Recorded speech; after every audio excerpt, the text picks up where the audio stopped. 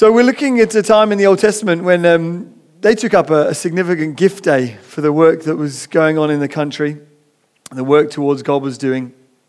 And we're going to see, as we look at building for the future then and now, looking at some of the comparisons between them and differences between us and them. And we're going to talk about how they needed courage. I don't know, I'm just flicking through my Bible, hoping it'll appear like it's moved. They needed courage then. They needed courage. We're going to look at the courage, the cost, and the calling. 1 Chronicles, we'll start in chapter 28, verse 20, and we're going to move through to 29. It's a bit of a lengthy reading, but that's okay. It's a story, so hopefully there'll be enough in there that you can grab and grasp straight away, and we'll see how we get on. Right. Then David, who was the king at the time, said to Solomon, his son, "Be strong and courageous and do it. Do not be afraid and do not be dismayed. For the Lord your God, even my God, is with you. He will not leave you or forsake you until all the work for the service of the house of the Lord is finished. And behold, the divisions of the priests and the Levites for all the service of the house of God are with you. In all the work will be every willing man who's able, who has skill for any kind of service. Also the officers and all the people will be wholly at your command." So David speaks to his son, gives him some final instructions before he dies, talking about the building of the temple. And then chapter 29, "And David the king said to all the assembly, Solomon my son, whom alone God has chosen, is young and inexperienced, and the work is great. For the palace will not be for man, but will be for the Lord God. So I've provided for the house of my God, so far as I was able, the gold for the things of gold, the silver for the things of silver, and the bronze for the things of bronze, the iron for the things of iron, and wood for the things of wood.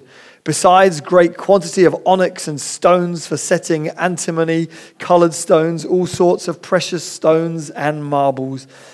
In other words, from the royal treasury, I'm giving everything that I think I can towards this project. Moreover, in addition to all that, I have provided for the holy house, I have a treasure of my own, of gold and silver. And because of my devotion to the house of God, I give it to the house of my God. 3,000 talents of gold, a talent's equivalent to 34 kilograms. 3,000 times 34 kilograms of gold, of the gold of the Ophir, and 7,000 talents of refined silver for overlaying the walls of the house and for all the work to be done by craftsmen. Gold for the things of gold and silver for the things of silver. For who then will offer willingly, consecrating himself to the Lord?" Then the leaders of fathers' houses made their free will offerings, as did also the leaders of the tribes, the commanders of thousands and of hundreds, and the officers of the king's work. They gave for the service of the house of God 5,000 talents and 10,000 darics of gold, 10,000 talents of silver, 18,000 talents of bronze, and 100,000 talents of iron. And whoever had precious stones gave them to the treasury of the house of the Lord, in the care of Jehiel the Gershonite. Then the people rejoiced because they'd given willingly. For with a whole heart they offered freely to the Lord. David the king also rejoiced greatly. Therefore David blessed the Lord in the presence of all the assembly. And David said, "Blessed are you, O Lord, the God of Israel, our Father, forever and ever. Yours, O Lord, is the greatness and the power and the glory and the victory and the majesty, for all that is in the heavens and the earth is yours. Yours is the kingdom, O Lord, and you are exalted as head above all. Both riches and honor come from you, and you rule over all. In your hand are power and might, and in your hand it is to make great and to give strength to all. And now we thank you, our God, and praise your glorious name. But who am I and what is my people that we should be able thus to offer willingly? For all things come from you, and of your own have we given you. For we are strangers before you and exiles as our fathers were. Our days on the earth are like a shadow, and there's no abiding. O Lord our God, all this abundance that we have provided for building you a house for your holy name comes from your hand and is all your own. So the context of this story is that it was written several hundred years after this moment, written by an unknown author that's just called the chronicler. And he's writing while his friends and family, his countrymen, are living in exile. The people of God in the Old Testament, the nation of Israel, chosen by God, because of their disobedience to God, were captured by foreign invaders who took them captive to their land. Writing from that land, the chronicler is looking back over their history and drawing out stories for encouragement and hope. He's casting a vision to them, a vision of who they are and of what they need in order to bear up under this oppression. And in this story, there's several similarities and differences between us that we're going to look at. But in this story, we see that he's urging them then, saying that they needed it then and we need it now. He's saying they needed courage. There was a cost required and there was a calling on them that David reminded them of. And that's what we're going to look at. The courage, the cost, the calling. 3 similarities and then 1 difference at the end. The first thing that is a similarity between them and us with our situation and what we're going through as a church is that they needed courage to face the things that God had for them. Solomon was about to take charge of this people. He was a young man. He was inexperienced, and he was given a humongous task to accomplish, to achieve. The building of a temple, but more than a temple or a building, it was historically the place where God dwelt on the earth. Before Jesus, before the Holy Spirit came, the people of Israel believed that God lived in his holy house in the temple. And Solomon, a young man, an inexperienced man, was being charged with this: build a home for God. It was a massive task. And that's why David says to him, be strong and courageous. In verse 20, and do it. He says, do not be terrified, do not be dismayed, for the Lord your God, even my God, is with you. Why does he say these particular words to his son? Well, firstly, he acknowledges the challenges before them. There are legitimate reasons for them as a nation to be apprehensive or anxious or fearful. He's not like a politician just spinning things. Oh, there's no real problem here. There's nothing really to be worried about. I'm just going to leave the biggest project we've ever had as a country to an inexperienced youth. But there's no real problem. Of course, we were always hoping we'd do a deal with the Northern Irish. Of course, don't worry. He's not spinning it. He's acknowledging the challenges. But then he also recalls their past in these words. If I was to say the words, we shall fight them on the beaches, or if I was to say the words, I have a dream, as words themselves, they hark back to speeches.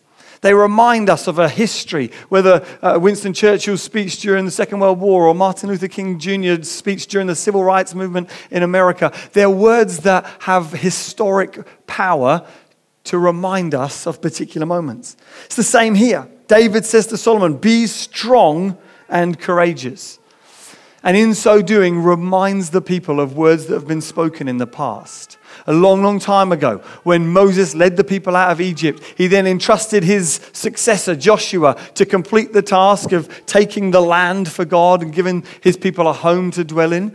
And he charged him with these words, be strong and courageous. God then speaks to Joshua as he's about to enter the land and says again, be strong and courageous. Joshua then says to the soldiers later on in the story, be strong and courageous. Do not be terrified. Do not be afraid.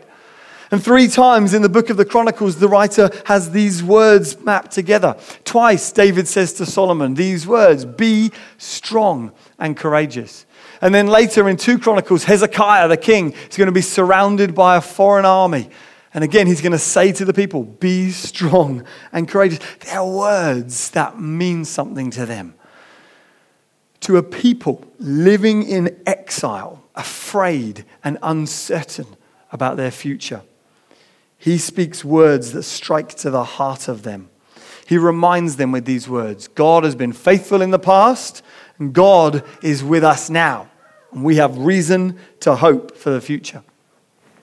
So with those words, he charges them with a need for courage. And there's a need for courage, not just for them, but for us. The Christian life is a life that requires courage.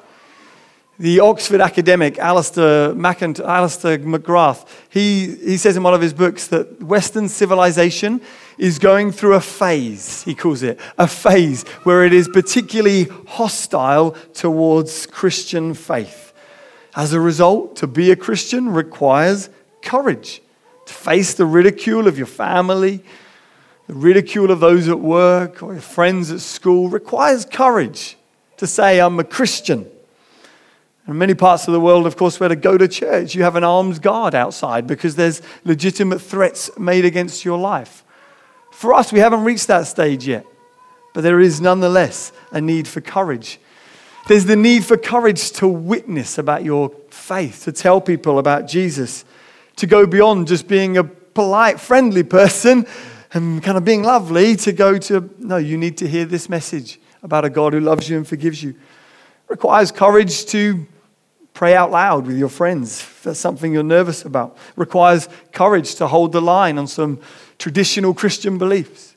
I love it as we sing that song where we say, I believe in God the Father. Every time I sing that, it just instills courage in me, reminds me of the need to keep believing, keep hoping. We're singing words that hark back to the 4th century AD, where the churches got together and agreed, this is what we believe. And ever since then, Christians have been saying or singing.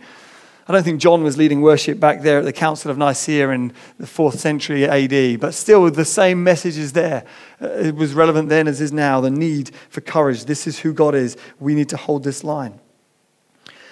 And it requires courage for us to give financially towards projects, towards things that we as a church feel like we're going for something. I remember the first time I gave financially to an offering I was at a youth conference. I was a student. Didn't have much money. In fact, all my money was basically the bank. So I basically gave the banks money. I was in my overdraft. But I remember giving financially for the first time, the fear that I felt. A friend convinced me it'd be a good idea to put 50 quid into an offering. And at the time, it was a huge amount of money for me or for the bank. But I remember the fear that I felt in putting that money into the offering, thinking, I can't buy that Xbox game, all right? What if I don't have enough for this? Or what if I can't, it requires courage to give. And to be honest, every time an offering comes round or we go for something as a church and I feel God say, come on, give, there's a fear in me about that. It requires courage to give. We were told with the Crossway Methodist building, so years ago when I said, let's go for this building, I feel like God said we could have it. All along the way, we've had people saying, you can't do it. You're far too small as a church. You're far too young. You don't have, what you need to take it as a church. It costs too much money for you. But we're going to go for it anyway because we believe God has spoken and we want to do things that require courage. To be a Christian requires courage. Jesus, when he calls a person to follow him, he bids them come and die, to lay their life down for him. I was talking to some friends recently who said that when they signed up for a mission organization, before being sent on mission, they had to arrange for their funeral or the order of service or the plans for their funeral. They had to agree where they were going to be buried or cremated as part of the practice of being sent as a missionary. Now, in a sense, that ought to be true for every Christian because we're laying down our lives in service of him, whatever he wants. We're following him. Jesus said, the world hated me. If you follow me, it'll hate you as well. Jesus says, you will be thrown out of communities. You'll be disliked and disowned because of me. He said, I've come to turn some fathers against their sons and sons against fathers. Anyone who, or in one instance, a man comes to Jesus and says, before I follow you, I do want to follow you, but before I do, can I just bury my father who's dying? And Jesus says, let the dead bury their own dead. Anyone who puts their hand to the plow and looks back is not worthy of me, he says. It requires courage. It requires guts to be a Christian, to decide for Jesus. The word decide actually comes from the root word to kill or to cut off. So we talk about pesticides, to kill pests, or patricide, to kill your father. To decide is to cut off, is to kill, is to make a decision. The Christian is one who says, I've decided for Christ. I'm following him. And that requires courage. The first bishop of Liverpool, a man named J.C. Ryle, he said, true Christianity is a fight There's a vast quantity of religion current in the world which is not true, genuine Christianity. It passes muster. It satisfies sleepy consciences, but it is not good money. Or Ernest Shackleton, the Antarctic explorer, when he was trying to raise a group of people to join him on an expedition across the Antarctic, legend has it that he put an advert in the Times newspaper that read, "Men wanted for a hazardous journey, low wages, bitter cold, long hours of complete darkness, safe return doubtful, honor and recognition in event of success." He had hundreds of people sign up, hundreds of people apply for this. Because there's something in the heart of us that wants to be on an adventure, that wants to throw our lives down in an act of daring and courage. And in the Christian life, we needn't look for that individually. If I go do the Nuts Challenge or Tough Mudder, or if I go do this, if I spend my life in that cause or for that army, then it'll be worth it. In the Christian, we're not having to throw our lives away individually, but we're having to throw our lot in corporately. Say together, this is where great acts of courage can be done. Not as mavericks or as lone wolves, but as a family and as a body. We can do this. Courage is needed then. As we build for the future as a church, when the purchase of Crossway is behind us, we will always need courage. At least I hope we will. If we're looking for a comfortable church or a Christian experience that won't challenge us, if we're looking to just be part of a community that just makes us feel better and pats us on the back but doesn't challenge us, there are plenty of other churches, but I'm hoping that this church will always be a church that says we're here to be challenged, we're here to challenge one another, we're here to grow in God, we're here to spur one another on to acts of daring and courage. I was reading the history of the Crossway building that we're wanting to buy. I was reading the history of it recently, hoping that I could find some preacher's gold to say, they built it for the cause of this and we're going to do this. And I was reading it. In 1894, they built this building because a number of Methodist Christians were going on holiday to Seaford from time to time, so they wanted a church they could go to when they're on holiday. That's not why we're taking on Crossway, just to help people have a nice holiday. We're taking Crossway, we're buying Crossway to serve and love the people of this town, to tell them about the God who loves them. It requires guts and courage to do that.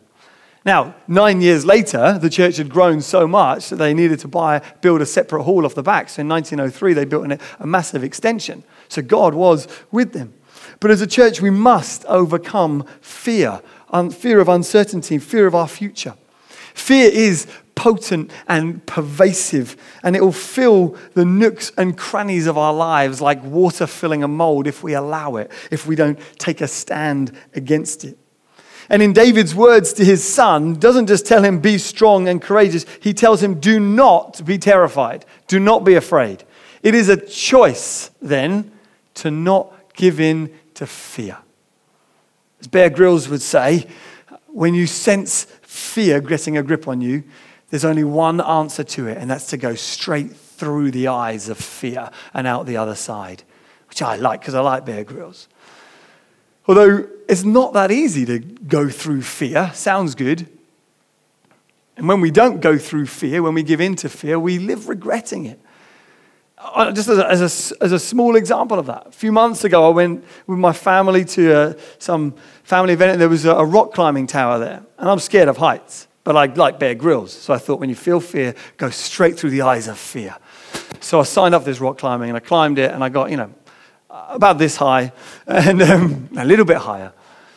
And suddenly fear took a grip on me. And I was standing high up this tower. Fear said, just let go and get back to the floor where you're safe. And I had Bear Grylls in me saying, when you feel fear, you do only one thing for it, go straight through the eyes of fear. And so I just let go and went back down to the floor. And thought, well, that's me done, because I don't want to go through fear. It's a silly thing, but months on, I look back at that moment and think, why did I quit? Why did I fail? I hate living with a sense of giving in to fear and failure, even in something like that. But the promise that David gives to Solomon isn't, do not be afraid because you'll succeed. Come on, you're a champion. You're a precious snowflake, my boy. If anyone can do it, you can, my little prince. He doesn't. Instead, he says to him, God is with you. God is with you. And Jesus, when he gets his disciples together, At the end of the New Testament, he says, go into all the world. Imagine there's like 12 of them, a few more. And he says, I've got this mission, I've got this plan. You're going to go take the world for me.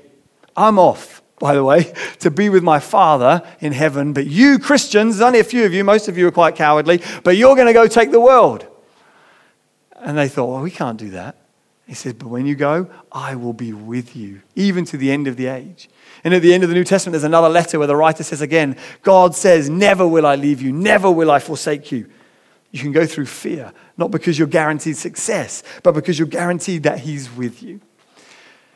So then in the story, courage was required, and so it is for us. Courage is needed. Well, let's look at the cost then. Let's go to the next slide, Luke. Oh no, back. Where are you going? No, where are we going? Keep going through the reading, mate. There should be another one. Just has the titles. So there was the courage that was needed, and then we talk about the cost. He says, the cost that was required. In chapter 29, verses 1 to 9, we give a list, and David lists all the stuff that he gave from his own treasury, all the stuff that he gave for his own pocket individually. Then the leaders gave, then the officers gave. Those who were in authority in the land gave. Leaders are leaders because they lead. And this is as true in giving as it is in anything else. But what can we see from these few verses? A few things about giving and the way they approach this offering towards the temple. The first is that giving is planned. Giving is planned. David says, so far as I was able to, I gave. He'd sat down, he'd counted the cost, he'd worked out what he could give, and then he gave towards it. I don't know if you're familiar with that practice. When something grips your heart, I think I want to give to that. Do you sit down? Do you plan? It's different from what we're used to. As a society, we're used to giving to things when they move us emotionally. And often we just give in a moment. If I'm honest, I give most of the time, in other circumstances, I give out of guilt because I'm watching children in need and they tug at my heartstrings. And I think, if I don't give, what kind of a person am I? So I'll pick up the phone and I'll give them a $5 or something. Or if a friend comes up to me and says, I'm running the marathon, will you sponsor me? I'll give out of obligation. But often in society, we give motivated by those things. This is different. David sat down and he planned. Now back in October, we took up a pledge day as a church, where a number of us said, I'm going to pledge towards the purchase of Crossway. I'm going to promise to give this much. We planned. We're not going to be checking up on pledges. If you can't fulfill your pledge, it's okay. I'm not going to be knocking on doors or sending out letters saying, have you given? This is between us and God. It's about us together achieving something. It's what we corporately can give towards making something a reality. But the point is that in this story, we see the giving was planned. The next thing we see is that the giving is extravagant. All these talents of gold adds up to 270 tons of gold. They were giving extravagantly. But again, not because they saw a motivational video and some kids really needing their money. They gave extravagantly because God is an extravagant God, and they saw he's worthy of our extravagance. The next thing is the giving was for others.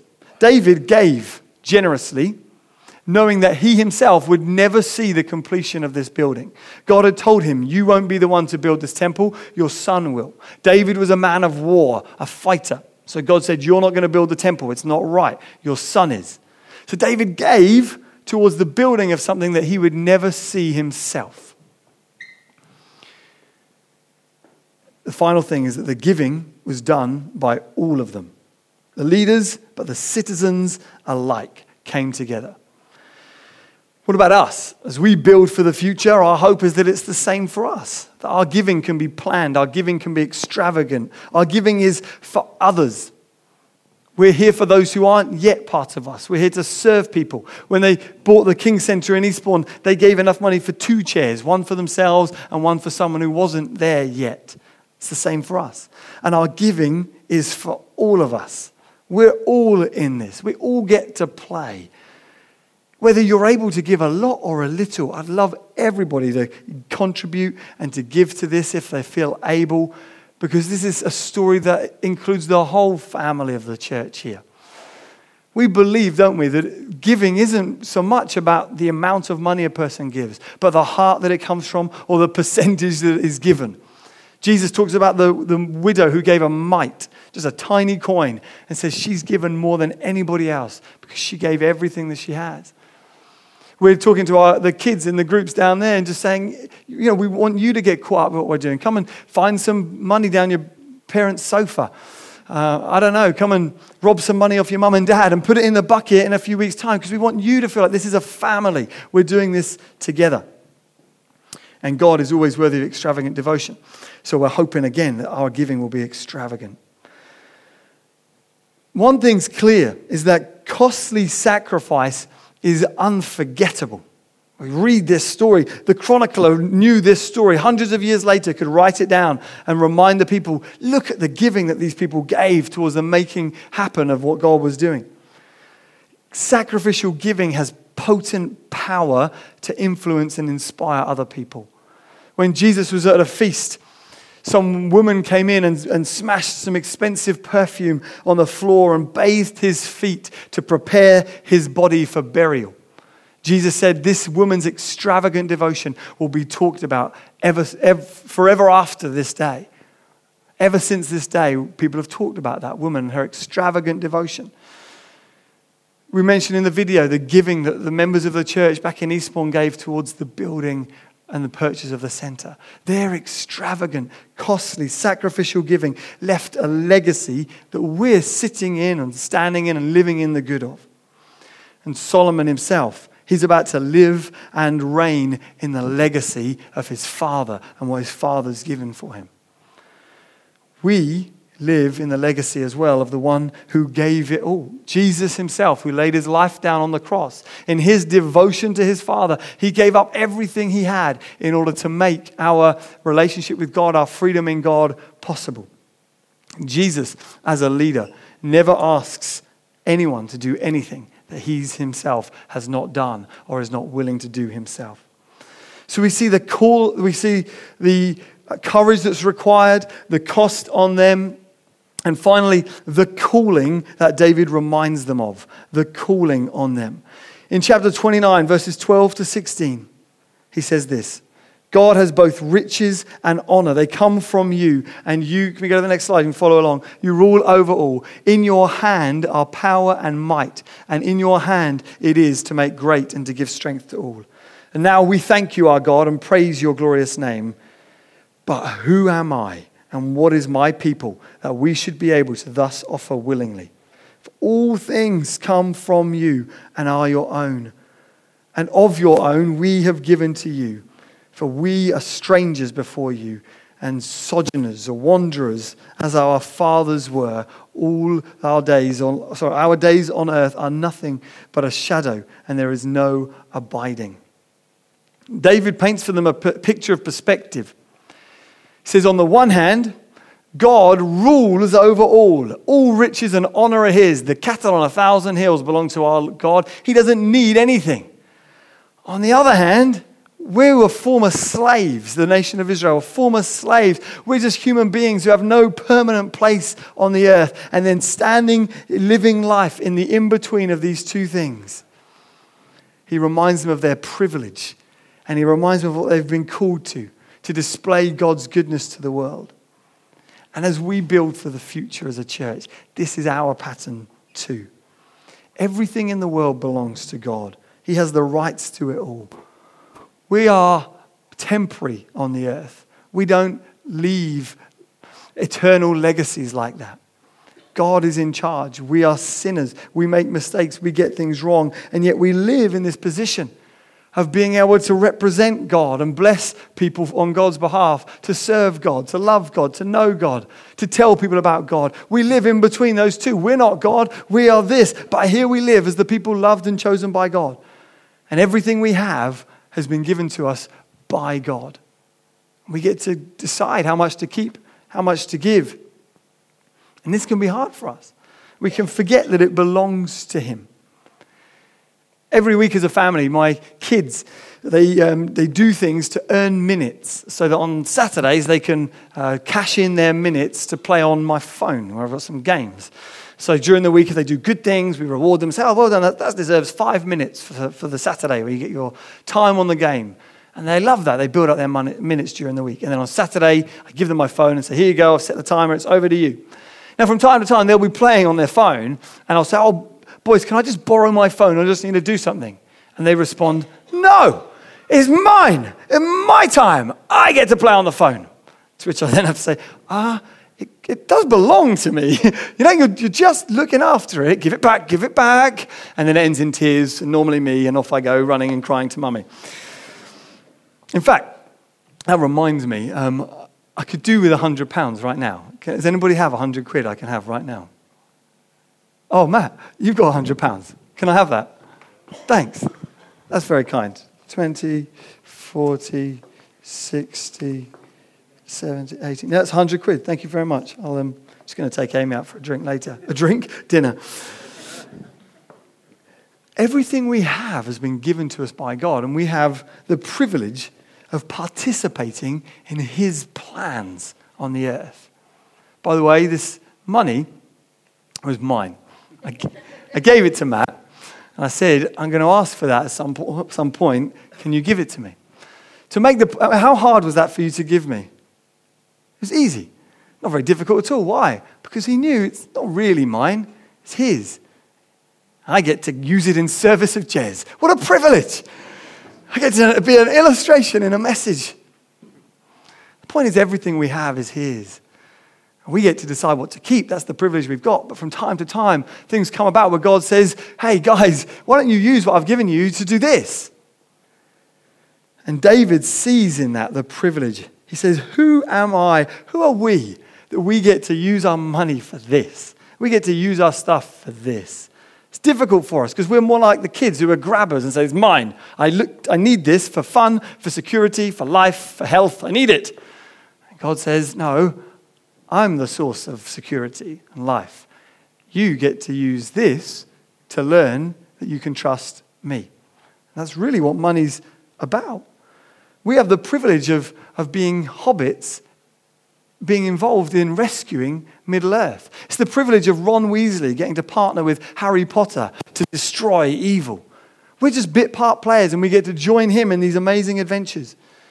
And David's statement for us as well reminds us that the gospel is the end of entitlement. We're an entitled people, not just Westerners, but as human beings. We think we deserve, we grab me, my rights, my future, my kindness. Look at me. I deserve health and happiness and a long life. I deserve it, God. David's attitude is, who am I? And what are my people that we should be able to do this willingly? See, we are the church. We're God's people. Now we get to be the people of God in the way that we live, in the way that we use our resources, in the way that we greet people, in the way that we love people, in the way that we lay our lives down for one another. When I became a dad, Amy had Riley, and the midwife passed the baby to me and said what midwives do, there you go, Dad. And at that moment I thought, you talking to me? There you go, Dad. At that moment I was a dad. I needed to now learn how to be a dad. And to be a dad requires courage, requires cost, and it requires a reminder regularly of my calling to be this child's father, to be a representative of God to him. Good luck. It's the same for us. You are a child of God. You are a saint. You are an ambassador of God. You're a witness of the resurrection.